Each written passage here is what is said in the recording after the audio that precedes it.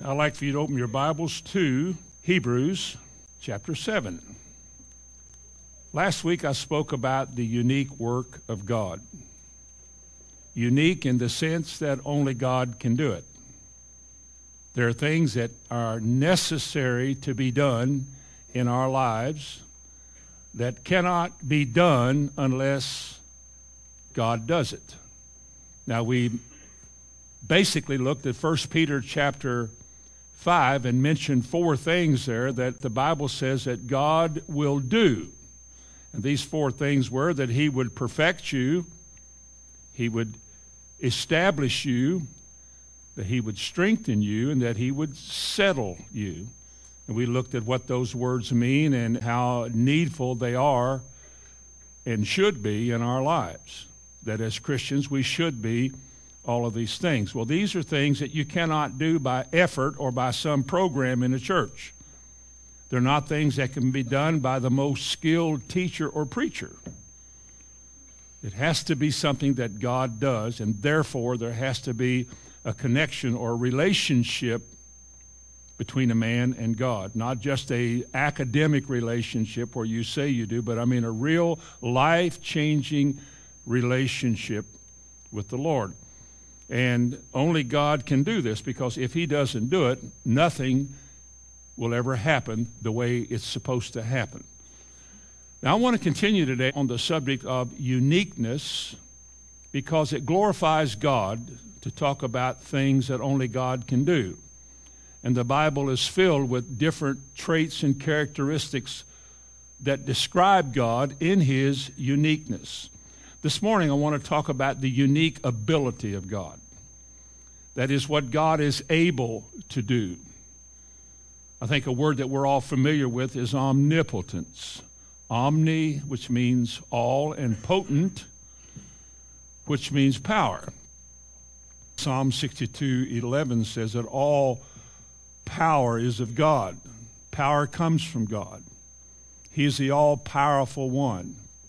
He is able to do as he pleases all of his will, with or without means, because he's God. We read, for example, in Genesis 18, right at the beginning of the Bible, in verse 14, God asked the question, and we have to answer this. God says, is anything too hard for him? Is anything too hard for God? Because God often shows us things in the Bible he wants us to do, or the kind of people he wants us to be, whether it's holy or perfect. From our standpoint, we look at things from the human experience. We draw back from those lofty ideas and say, well, that can't be. But God, who asked the question and who gave the word that he wants us to be holy, is anything too hard for him? Well, you can't make yourself holy, but God can. But we limit God. Just like in the 78th Psalm, the Bible said they limited God and they turned back. And I believe this. I believe that people who turn back from God or turn away from these lofty truths do so because they limit God. They somehow reach a conclusion that after all these years nothing has happened. I don't know that he really can do this. Or maybe that he's really willing to do this. But we tend to limit God. Our problem is so big, our situation is so encompassing that I don't know how we can ever get out of this. It doesn't occur to people who are about to turn back that God has already asked the question, is anything too hard for God? Is there a lost person that God cannot save? Is there a difficulty in a home that cannot be fixed by God? Is there an amount of money that is needed that God cannot send or cause to come somebody's way? Is there a disease that God cannot heal? Is there anything known to man that is too hard for God? Well, no. In Jeremiah chapter 32 and verse 17, he said this, Ah, Lord God, thou hast made the heavens and the earth by thy great power. Nothing is too difficult for thee. We sing that song. We glorify God by singing that because we are singing back to him what he has said to us. That's why the singing of Scripture is a good thing. We are repeating, we are quoting. And God himself said in Isaiah 46, he said, put me in remembrance. Tell me what I've said. Sing it. Even in Vacation Bible School, remember that? Sing them over again to me. Wonderful words of life, because they're words that describe God. And I can assure you this morning that among the many things God is doing, one of the things he is doing is to make his people know who he is. Now, to some people, a study of theological terms and ideas is boring. To describe the might and the power and the love or the majesty or the glory or the wisdom of God to a lot of people is boring. I don't think very many people today go to church to be taught. I think they go to listen to some nice sermon that makes them feel better about themselves or something, but they really don't want somebody to teach them where they have to do a lot of thinking and make application. But themes about God, studying who God is. Jesus said, take my yoke upon you and learn of me. That should not be boring. I don't care if the preacher is boring or not, or the teacher is boring. It is the Spirit of God who enlightens us, and if the word is going out, there's an opportunity for you to learn. It's the work of God to exalt the Lord, to glorify God, to learn who he is and all of his immensity and his eminence. It's just, he's everything. We don't always know that because we limit him so much in our lives. That's why we grumble. That's why we complain. That's why we fuss and fight at home. We have literally limited God, maybe because we don't remember that we have been taught that he is great and good and mighty and powerful, or else we didn't listen and we don't remember it. But all of our problems and weaknesses can be traced back to a lack of remembrance of who God is, because he presents himself to us as the Almighty God. And Almighty means all might is of God and for God. Jeremiah also said in the same chapter 32, he said, behold, I am the Lord, the God of all flesh. Is there anything too hard for me? In Luke 1:37, God said, with God nothing is impossible. In Luke 18, Jesus responded to a man and he said, with men this is impossible. He said, but with God all things are possible. We don't think like that. Again, we're so used to being shoved down by daily chores and problems, and we look at so many things we can't fix that we forget that God wants to come into the equation, and he wants us to cast all of our care and concern about things over on him because he is able. He's bigger than life. He's bigger than our problems. He is bigger than your problems. He is bigger than a government. He is bigger than the fear of what the devil tells you is coming next. He's bigger than that. He's God. And yet, if we don't know this as a reality, if these words I'm speaking are not words that are becoming embedded in our hearts and thinking, then we too will be guilty of limiting God somewhere down the line. We'll cave into the pressure, to the drudgery, to the depression, to the oppression, to the, oh no, not again. We'll give into that, leave God out of our life, and turn back. And yet he has stood there from the day you came to him, and he said, I would gather you in, I will take care of you, I will keep you, I will protect you. There is nothing too hard for me, not even you.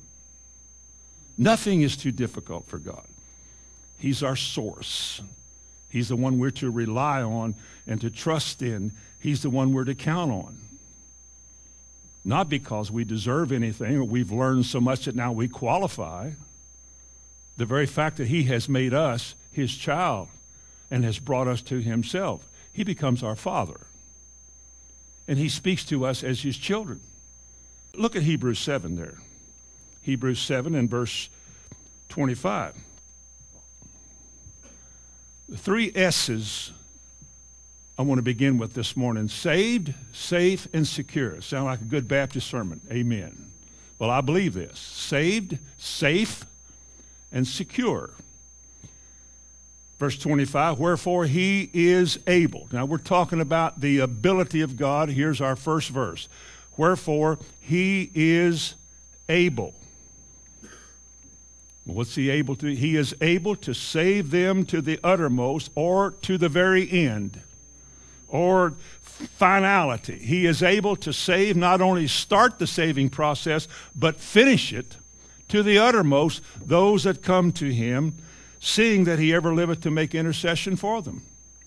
Did you know this, that when God saved you, you are continually on his mind? There is an utterance made for you daily. You're his. I mean, do you see that God who brought you out of the darkness, who brought you out of the miry clay, as the psalmist said, and set your feet upon the rock, that the Almighty God has taken you in as one of the projects of your life, that he will save you to the uttermost? In Young's literal translation, he says, whence he is able to save to the very end. Now, I like that because I want to be saved to the very end. I don't want to just think I'm saved. I don't want to assume that I'm saved because I go to church where they talk about being saved. I want to be saved. I want to know that when the end comes, whenever it does, I will go to heaven. And that's more than just some idea. There's a truth here. John chapter 10 and verse 29, to go along with this, remember Jesus talking about his Father and the sheep. He said, my Father which gave them to me is greater than all, and no man is able to pluck them out of my Father's hand. Now, only God can do this. There is a real devil seeking lives, seeking souls, trying to rob and kill and steal and distract and ruin whoever he can. God, who himself laid hold of you, he did so because he said the Father gave you to him. And when he holds you and you're in his hands, he said no man can pluck you out of his hand. Listen to how the Williams translation translates that. My Father which gave them to me is greater than all, and no man is able to pluck them, he says, out of my Father's hand. It says it's basically the same thing, but he said no man is able to take you away from God. Not only things of that sort, but listen to this. In Romans chapter 8, verse 38 and 39. For I am persuaded that neither death, nor life, nor angels, nor principalities, nor things present, nor things to come, nor height, nor depth, or any other creature shall be able to separate us from the love of God. Not only does he hold you, but he holds you because he loves you. We may not know that. We may think that he loves us because he has to. And that because we go to church, he has to save us. And because we attend meetings and give money or whatever we do, we think that he's supposed to do all of this. But you can do all of that and be lost, and you know it. But God, who brings us to himself, holds us to himself, and he says, no man can take you out of my hand, and nothing can separate you from the love of God. Not things in this world, not things present, not things in darkness, not things in light, nor height, nor depth, nor any other creature. No life experience, no circumstance can separate you from the love that God has for you. It is God himself who said that concerning you, he will give his angels charge that they might keep you in all your ways. Who else can do that? Do you think State Farm can do that? You think any man-made institution that exists or ever existed can do that? Nobody can do that.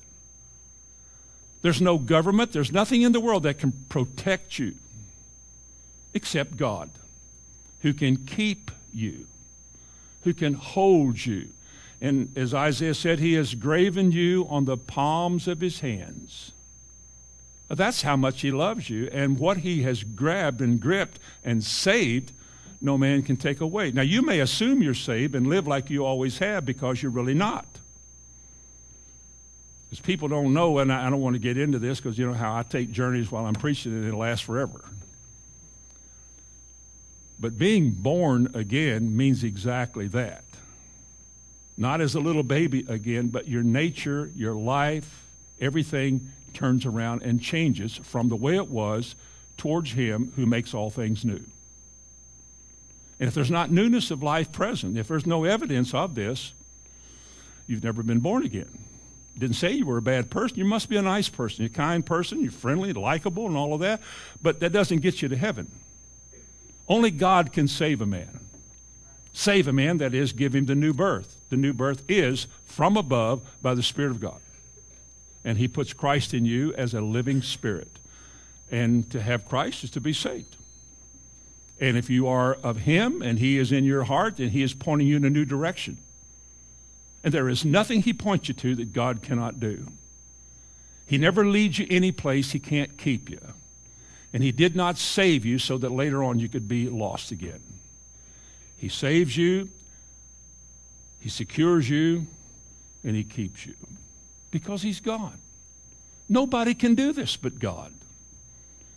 We're helpless souls wandering in a dark world without God.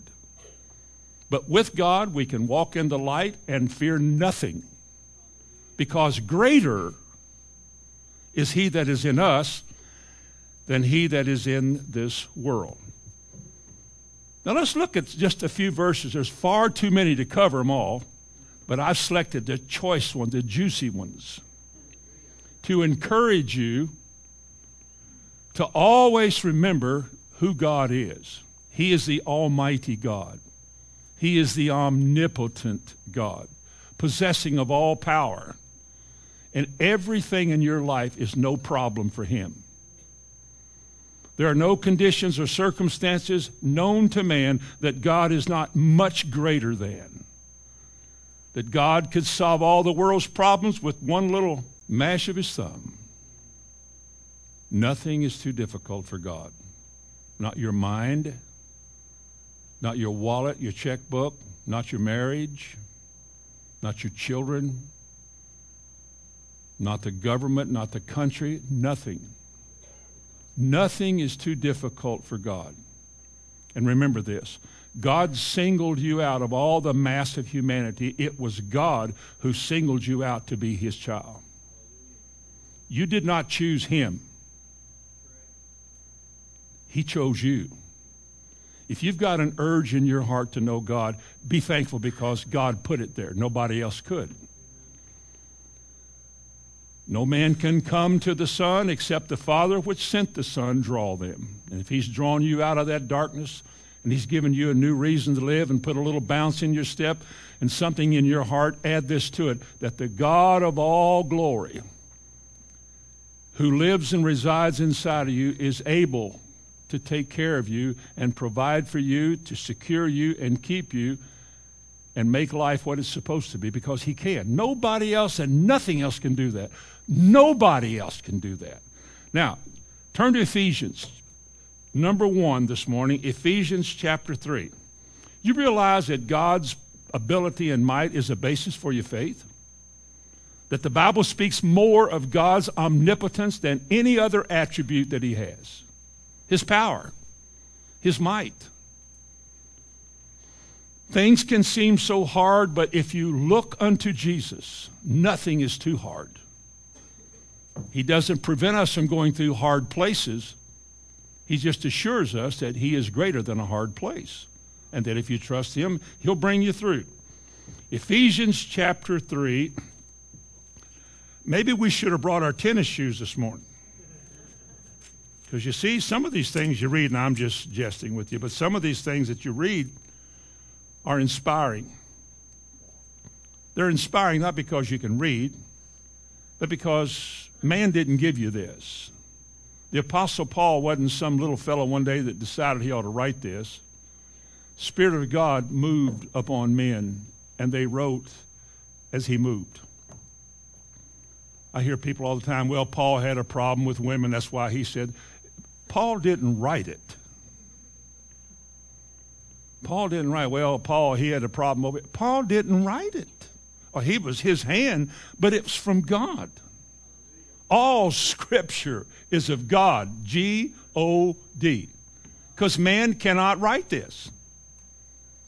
1,500 years, kings, farmers, prophets, ordinary men, fishermen. Look at all the different kinds of people that wrote this Bible. From several hundreds of years apart, they've been separated by 1,500 years. They didn't know each other. And yet the things that were prophesied in the beginning are today, now, as I speak, are coming to pass accurately as they were spoken. Because God is bigger than all of life, and he could make things said then be exactly what's coming to pass now. And what this one said 2,000 years ago or 1,000 years ago. They said the same things, and it's all coming together because God is the one who preserves his word. It's inspired of God and is preserved of God. You can burn it up, cut it up, throw it away, incinerate it, and it'll still come to pass. It will. So, again, back to the tennis shoes thing. Hold on here for just a minute, because in verse 20 he says this, now unto him that is able. All right, now what's he able to do here? He is able to do somewhat more than you think he can. What does it say? He is able to do exceeding abundantly above all that we ask or think, according to the power that works in us. Now, let's break that down and savor it. Taste it. He is able. The word able is almost the same word as dunamis, or power, or might, dynamite. It's spelled a little differently because it's D-U-N-A-M-A-I, dunami, and the other one is dunamis. But they're the same word. They're one number apart in the concordance. So they're about the same thing. And the word simply means ability. The ability to do. Able to do. God has never said anything he cannot do. In Numbers 23:19, God is not a man that he should lie. He's never said one thing and not been able to do it. Otherwise, he would have lied to us. If he has said it, he will do it. If he spoke it, he will make it good because he's God. Nothing is too difficult, nothing is too hard, and nothing is impossible with God. If he said it, he can do it. He said this, as I said, 1,500 years. He said things and one time, and he said things way many hundreds of years later, and he said the same thing to two different people. And these things are supposed to inspire us and cause our faith to come alive. Well, if God can do that, why am I worrying? Why do I worry about money or anything that's possible to worry? Why do I worry about anything if he said he's bigger than it is and that he would rescue me and he would help me, and ask and you shall receive? Then why do I worry? Why am I afraid? Is he bigger than the booger man? Is he? Is he bigger than the arrow that flies by day or the creatures that stalk at night? Is he bigger? Then why, he asked us the question, oh, you of little faith. Why are you so tore up all the time? Why are you fretting and fighting and fussing and arguing about that? Isn't God bigger than all this? Is he bigger now? Well, I know he said he was. Well, then if he said he was, he is. Otherwise, he lied. He can't lie. He wouldn't be God if he lied. If he said, go and sin no more, if that's not possible, then he lied. Somebody's misled. We're deceived. If he said, go and sin no more, it means that he's big enough that you can actually live that way. Oh, I don't know about that. No, that's because you don't know him. If God be for me, then who in the world out there can be against me?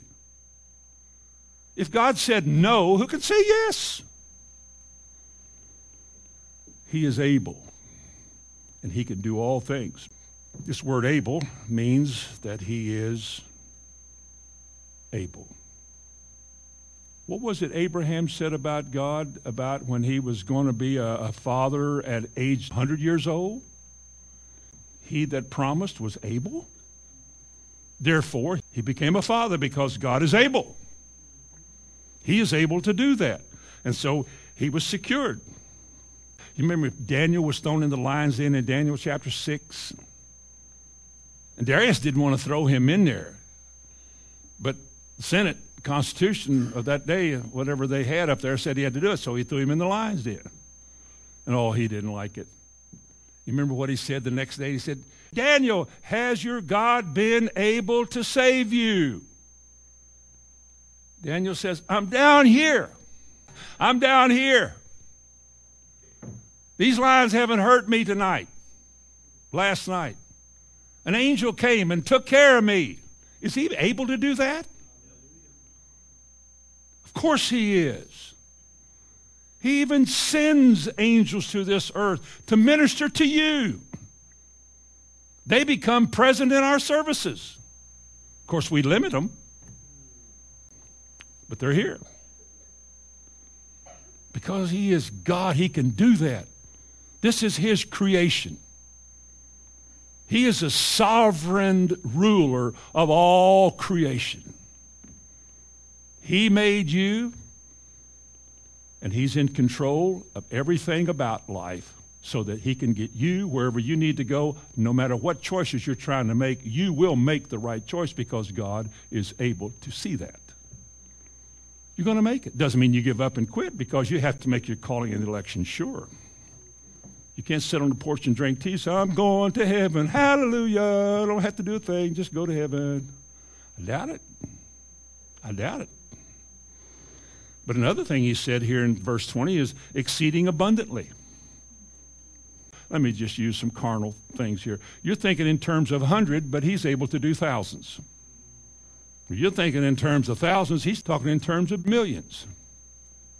All right, I'm thinking in terms of millions. Well, he's thinking in terms of billions. All right, I'm going to go into billions. No, he's already in the trillions. You're getting too many zeros out there. We'll lose each other if we keep going. I'm just saying that God reveals himself to us as one who particularly wants to take care of us. There is nothing about us he can't fix, whether it's a wheelchair, an arm, a leg, a foot, an eye, all the internal stuff. There is absolutely nothing he can't fix. Nothing. He made man, and he can fix man. But we live like he can't. We're afraid he won't. We so desperately worry about so many things in this life, and we fret about so many things. And you're told in the papers and the media and the TV all the things you should worry about. Oh, look at this, and 1 out of 4 gets this, and we're worried about all of these things, and yet we got our Sunday book. And our Sunday book says that God is bigger than all of those things. Nothing shall by any means harm you. And yet we limit God. We're so unsure about him doing all of this. As I've been saying the last couple weeks, we're so unsettled in our mind about the certainty of these things because we don't know him. You would never treat your mom or dad that way, but we treat God that way. Because we're just not sure that all these things we're hearing are right. But if we drew nigh and we knew him, remember what Jeremiah said?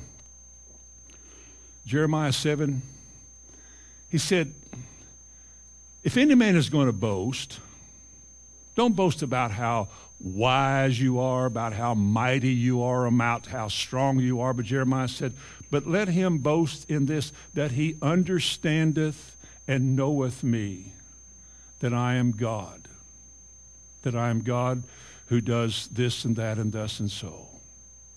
That's what we boast about. It's all about God. But he's able to do exceeding abundantly. One author said this: God is omnipotent, therefore he is able to do all things and able to do super abundantly above the greatest abundance. And I assure you that your debts, all the money you owe, if you really want to get out of debt, and you come to him with all that you owe, you have not troubled your Father. He owns the cattle on at least 1,000 hills. God said, all the gold and all the silver is mine. It's all mine. Don't treat me like I don't have anything and I can't do anything. Don't stand in front of me and whine and cry about your worries and your tomorrows. I told you I will take care of you. Call upon the Lord. What greater verse is it than what things soever you desire? When you pray, believe that you shall receive them. Believe you have received them, and you shall have them. Maybe not just the little bits you're thinking, but God is able to do abundantly above that. He's able to do abundantly above all of that. More than we ask or think. And notice, according to the power that works in us. And look at 19th verse of chapter 1. And what is the exceeding greatness of his power to usward who believe? Maybe that's the missing link between man and God. Man really doesn't believe. And that is the missing link.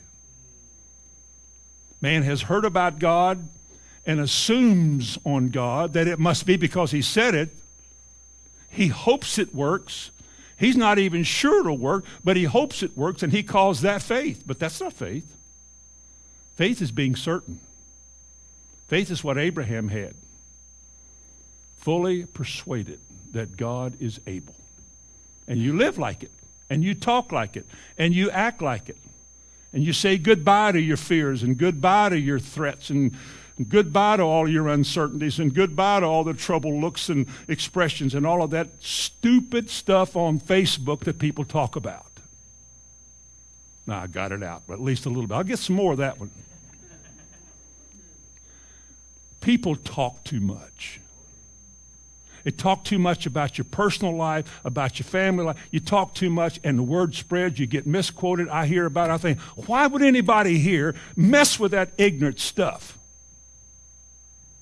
Now, the preacher's gone to meddle. We were preaching a while ago. I do. I hear names mentioned, and people start asking questions, and they start assuming things about names. What do you say? Who about that kind of stuff? And they get talking about it. Next thing you know, you wander in like a busybody into somebody else's business because you want to know things you don't need to know. Now, let's go back to where we were. The power that he's given to us whereby all of these things happen, listen, is his power that is released through faith. Listen to this. Paul wrote, I'm not ashamed of the gospel, for the gospel is the good news of salvation for all of those who believe. Paul said, when you received the word from me, I praise God that you did not receive it as my word, but as it is in truth, the word of God, which effectually works in those who believe it. We'll never preach faith too much. All the things that God says when they connect with your heart and you say, yes, that works, then your faith releases it all. Then you become a living testimony to what God is. People do ask you of the reason of the hope that is within you.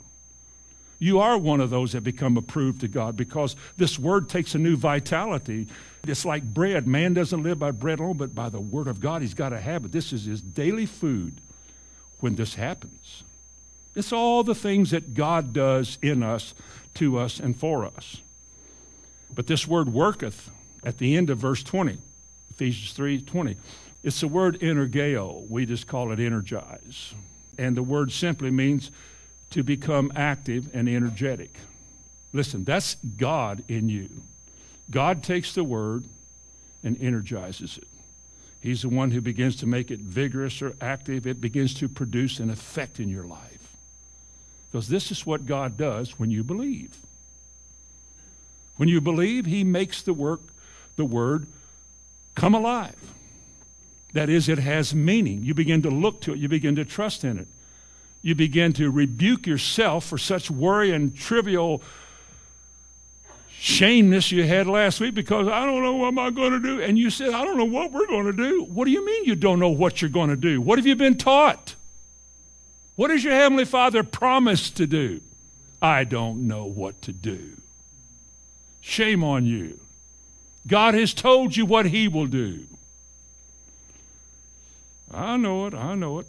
You're meddling. Secondly, this morning, turn to 2 Corinthians 9. We'll fuss here too, but not as bad, okay? 2 Corinthians chapter 9 and verse 8, where it says, and God is able. Do you see that part? And God is able. Well, let's read what He's able to do, because this is here for a reason. And God is able to make all grace abound towards you, that you always having all sufficiency in all things may abound to every good work. Grace. Grace is favor, isn't it? Grace is an expression of God, of His favor towards you. In other words, He does it by grace because you can't earn it. He gives you something. He says things to you. He blesses you. Or He chastises you. That's grace too, because it produces a good effect. But God is able to make all of His favor, all of heaven's flow come into your life so that you always, did your Bible say always? Having all sufficiency in all things. Now what's left out? Nothing. Now the whole context of chapter 8 and chapter 9 is that awful subject of giving. That's all we ever talk about anyway. That's what people say. All they ever talk about is money, so that's all we ever talk about. But chapters 8 and chapter 9 has to do with a collection for poor saints of giving money that you have. And these weren't well-to-do people. But you don't have to be well-to-do to give. You don't have to have a lot of money to give. A widow had 2 mites. What's 2 mites worth? A penny? Jesus said she gave more than all of them did. God looks at the heart, not the wallet. Looks at the motivation and the reason. Whether you do it cheerfully or whether you do it grudgingly. In church, here comes that bucket, put something in it. That's why we get the bucket in the back. It's between you and God. Nobody knows what you're giving here. If you put it in there and you didn't like it, then tell Naomi to get it out for you after church. Well, I'm just telling you that money is not as big a deal as people think it is, because it's deceptive. Riches are deceiving because they make you think that you're somebody when essentially you're not. And we're warned about that. But this whole chapter 8 and chapter 9 is talking about giving. And Paul has no problem here with pulling an offering, as we used to say, trying to get people to give. Look in chapter 8 for just one moment, and verse 9. He says, for you know the grace of our Lord Jesus Christ, that though He was rich, yet for your sakes He became what? Poor. So that, this, He bore the curse. Poverty was the curse of the law, so that you, through His poverty, might be rich. Now, you can't single this out for a lifelong pursuit, because there's more in there besides this. It has to be a cheerful heart. It has to be motivated by God's inspiration to just give. Just give. Take what is me and make it you. And you owe me nothing. That's the way it works. You give to people that, in this case, probably, who will never be able to pay you back, never get a chance. They can't even afford to travel where you are and say thank you. You just give it, and God will bless it and will sort it out in eternity. It's the nature of what Christ does to a person's heart. God so loved the world that He gave. You cannot reward God. God needs no reward. He is God. He is sufficient in and of Himself. He needs nothing or anybody. Everything He created needs Him. And we give because it pleases Him. Jesus, though He was rich like what? Well, He is able to open the doors of heaven in Malachi and pour out a blessing upon you. Can he open the windows of heaven? Didn't Jesus say, good measure, pressed down, shaken together, and running over? That's super abundant. We don't think like that because we think there's something, you're a shyster. But the fact of the matter is that one of the reasons God blesses us is so we can bless others. He gives bread to the eater and seed to the sower. He blesses us as we go out, and when we come in, we're not to get all enamored with how much of this life and this world that we can get, though he richly gives abundantly. But our focus has to be on him, not money. Too many people's lives are dictated by profit and money. A lot of businessmen have a bad night and can't sleep if they didn't make money. Got to make money. We got to make money. Got to be a prophet. I had to do good. Oh boy, I lost money. Oh, I can't sleep tonight. Turn to Amaziah chapter 25, 2 Chronicles. Well, I said that because you expected me to do that at least once. Amaziah chapter 25, 2 Chronicles chapter 25. Boy, I love the story. The Bible stories are so wonderful. All of you have heard of a king named Joash.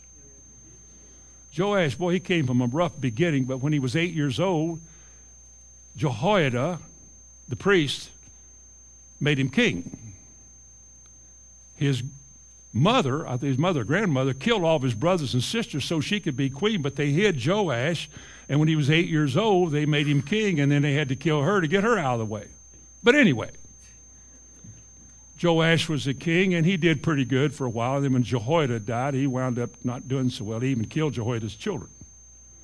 And his children wound up killing him, the ones that left. The son of Joash was Amaziah. Now, is it verse 2 in Amaziah that said that he did that which was right in the sight of the Lord, but, verse 2, but not with a perfect, he's like a lot of us, isn't he? Man, we're trying, we want to do right, but we're easily distracted, got a lot of other things on our mind, other things that kind of we want to be all right, though we, But Amaziah, the Bible said, let's give him this. Amaziah did that which was right in the sight of the Lord, but not with a perfect heart. Now, in securing his kingdom, which is what the kings did, they come in and make themselves strong, make their positions strong, surround yourself with men you can trust who will protect you and make sure your army's strong to keep your country strong and keep your citizens strong. They're the ones that are paying the bills. So he hired the army in Israel, 100,000 men from Israel, to help be his army also. 100,000, I mean, he gave him 1,000 talents of silver. Now, that must have been a lot of money. 1,000 talents of silver. And then the prophet came to him, and somewhere between verse 2 and verse 9, the prophet came to him, and he said, I'm not with them. Verse 7, he says, I'm not on their side. How would you translate that today, and what does that verse mean to us? If all Scripture has application for us today, how does this verse of Scripture have application, or this passage? How many of us turn to things that God doesn't bless? How many of us are finding comfort and peace in things that God has not given us to find comfort and peace in, that he is our peace? How many people turn to the beggarly elements of this world for security, and God doesn't bless those areas? That's not what he's doing. And yet man sometimes doesn't think about what does God want you to do first. He just does things and then goes off. But the prophet came to him and he said, why are you doing this? I'm not blessing Israel of the 10 tribes to the north. They're not blessed. Look at verse 9. Because Amaziah said, I gave him 1,000 talents of silver. This is how God would think in you correcting yourself. And Amaziah said to the man of God, but what shall we do for the 100 talents which I have given to the army of Israel? And the man of God answered, that's a lot of money. I don't know what you're going to do. And the man of God turned to Amaziah and he said, how much you give him? 1,000 talents of silver. Oh, no. How much silver we got left in the earth? 1,000 talents. Oh, my. How many hours? What's our wages at $15 an hour. How long is it going to take us to get 1,000 talents of silver? What are we going to do? Man, my treasure. Now, you wouldn't do that. I know you wouldn't. $50, $10, you lost $20. What are we going to do now? Let's get on our knees and discover that God is able to give you much more than 1,000 talents of silver. God is able to give you much more. This new job that you got or something pays what, less than the other one did? Is God able to make it up some other way? I learned many, many years ago not to fret about money. Travel a long way somewhere and you get over there, someplace far away, and when you told them you spoke in tongues, they forgot where the offering bucket was. I've traveled a long way. I spoke one time in London, Kentucky, drove back to Louisville to speak at a big church downtown Louisville. It was fine until I got to that. But that's a part of me. And I drove all the way back to London, and I had enough gas to get back down there. They didn't give me a dime. But I've learned that when you got back down there, somebody was inspired to give more than they normally would there, and what you got there was more than you should have got. But it probably made up for this bunch over here, that God has always made it work. Then the older you get through the years, the more he just makes it work. It just works. Jesus said, take no thought.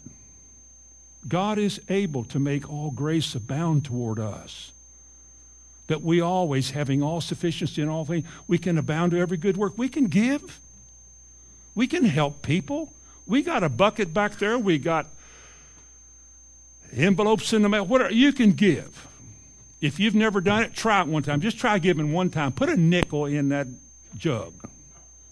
And you'll hear it. If it doesn't hit that shuffled money in there, just drop your nickel in there and then say, praise God, I give that to the kingdom. Just help somebody, relieve somebody, deliver somebody. Hallelujah. Put a dime in there. It's better. Put $1 in there. I saw a $50 bill there once. A 50? I did. Nobody stole it. $50 bill. I've seen a $100 bill in there. God remembers all of this. It's recorded. God remembers. But for us, quit making money the focus of your life. God is able to supply all of your needs. Quit talking about your debts and your bills and your money and what am I going to do. Start thinking about what God says and then speak that which edifies, not glorifies the devil. Thirdly, turn to Acts 20. And verse 32, Paul is speaking to the elders at Ephesus, and he concludes this with saying with this, and now, brethren, I commend you to God and to the word of his grace, which is able. Now, here's what God is able to do. This is something unique to God. To the word of his grace, which is able to build you up and to give you an inheritance amongst all them that are sanctified. Now, concerning his word, which we talk about a lot, in Hebrews 1:3, the Bible says he upholds all things by the power of his word, or the word of his power. All things are upheld by the word of his power. In fact, the created order, all things that exist, function by what the word says. As it is recorded, so shall it be, in other words. How many things happen in the Bible and then have this to follow that it might be according to Scripture? The world exists because of his word. He spoke a word. The devil flees because of a word. It is written. Jesus said it 3 times. It is written. He didn't fret about, I don't have anything to eat and nobody knows who I am.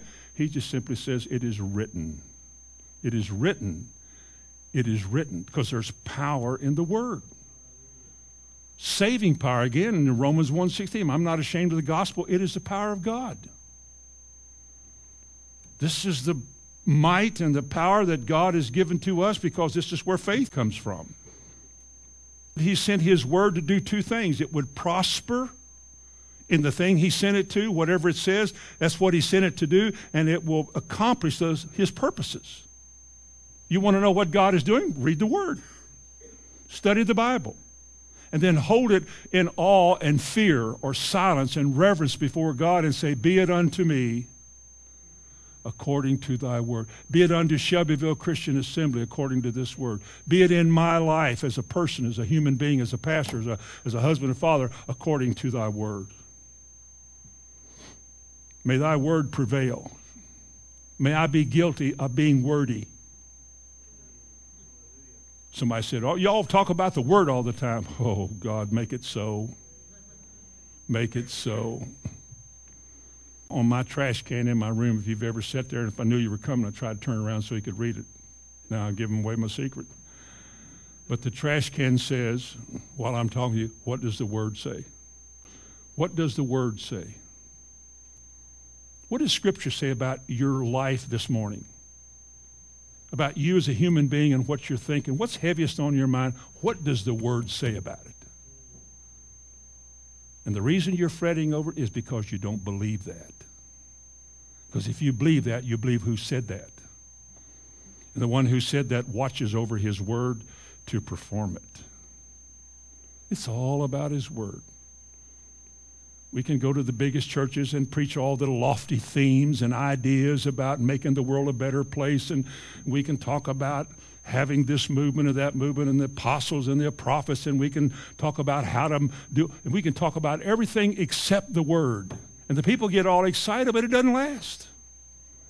And when darkness comes, it doesn't work. Because the one thing that the devil fears is this word become an abiding force in your life because you believe it. And if he can fight your believing, he can make you eventually turn away from that word and limit God. He can. He does it all the time.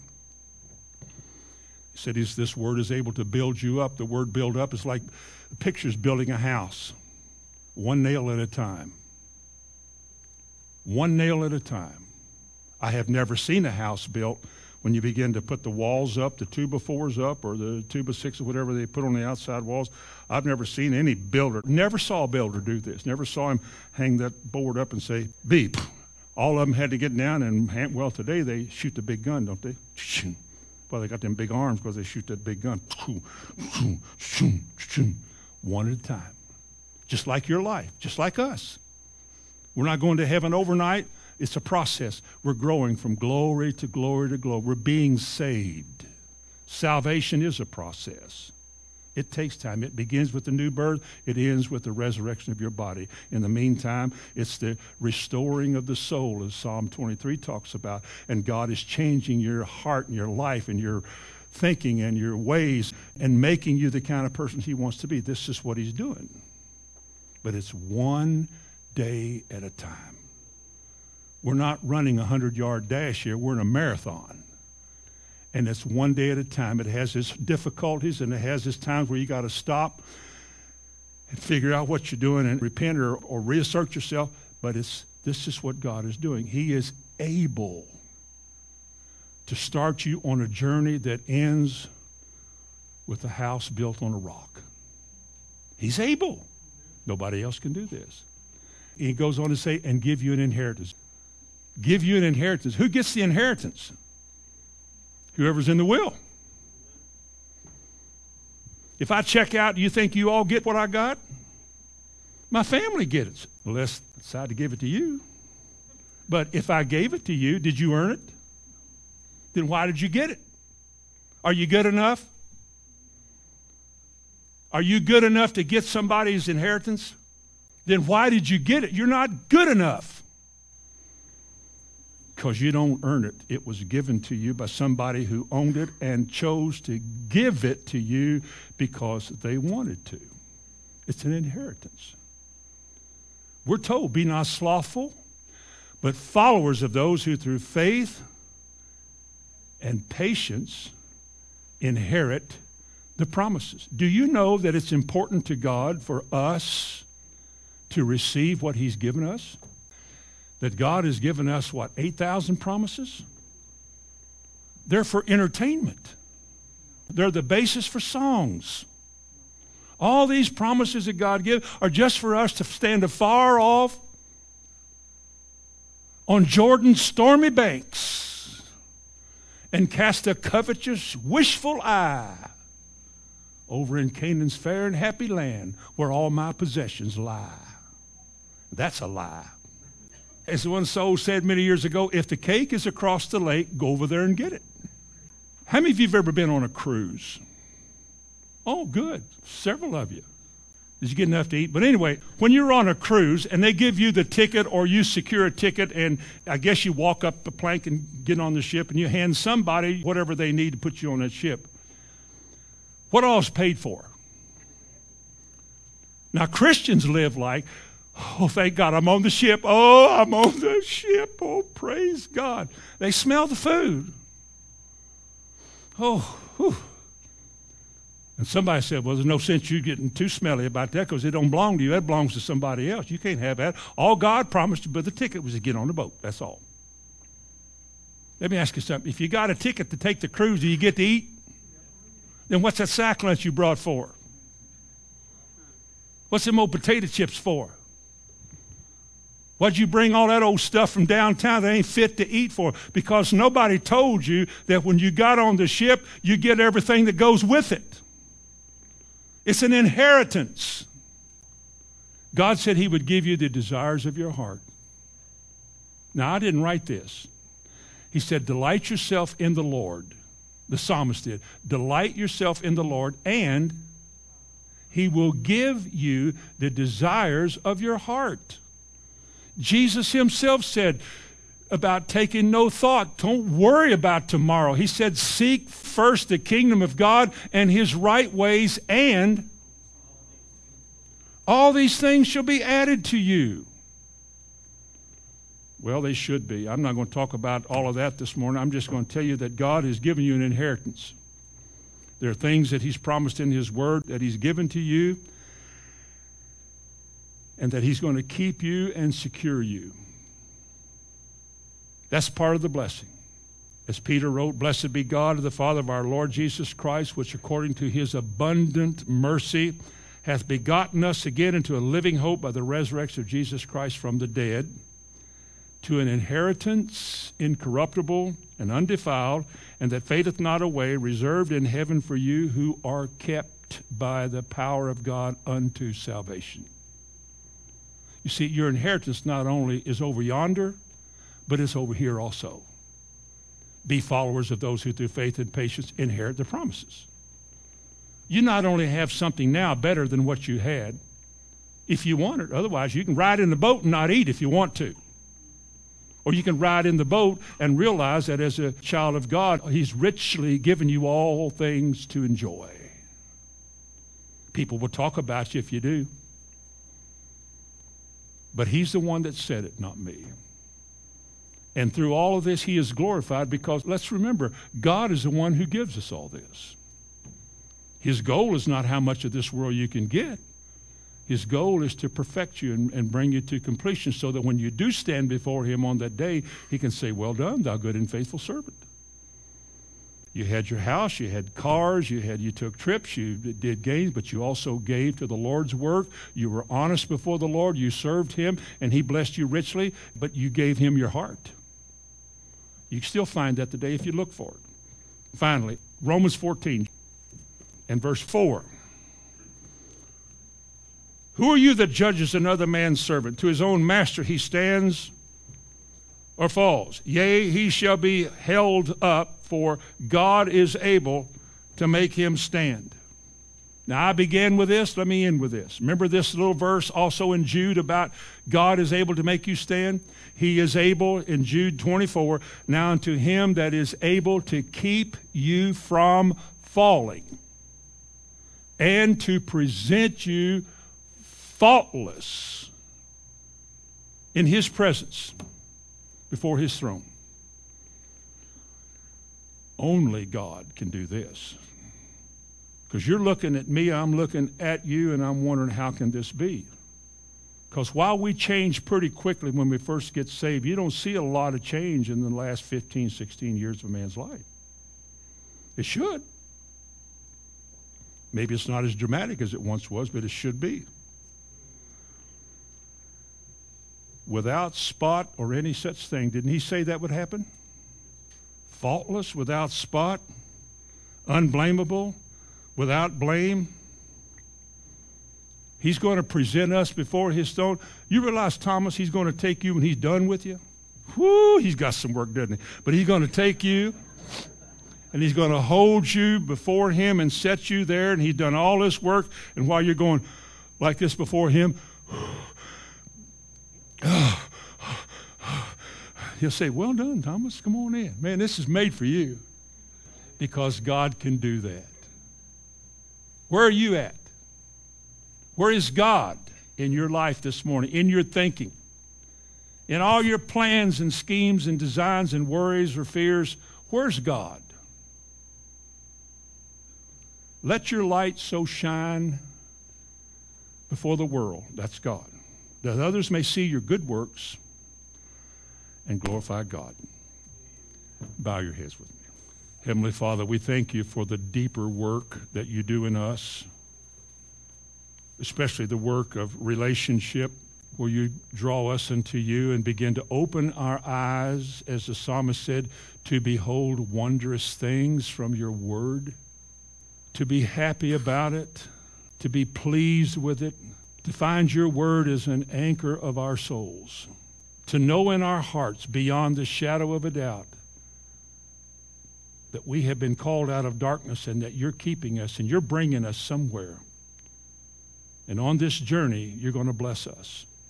In this last day and in this dark world, when the wickedness is coming to the surface, cause also to come to the surface the holiness of your people.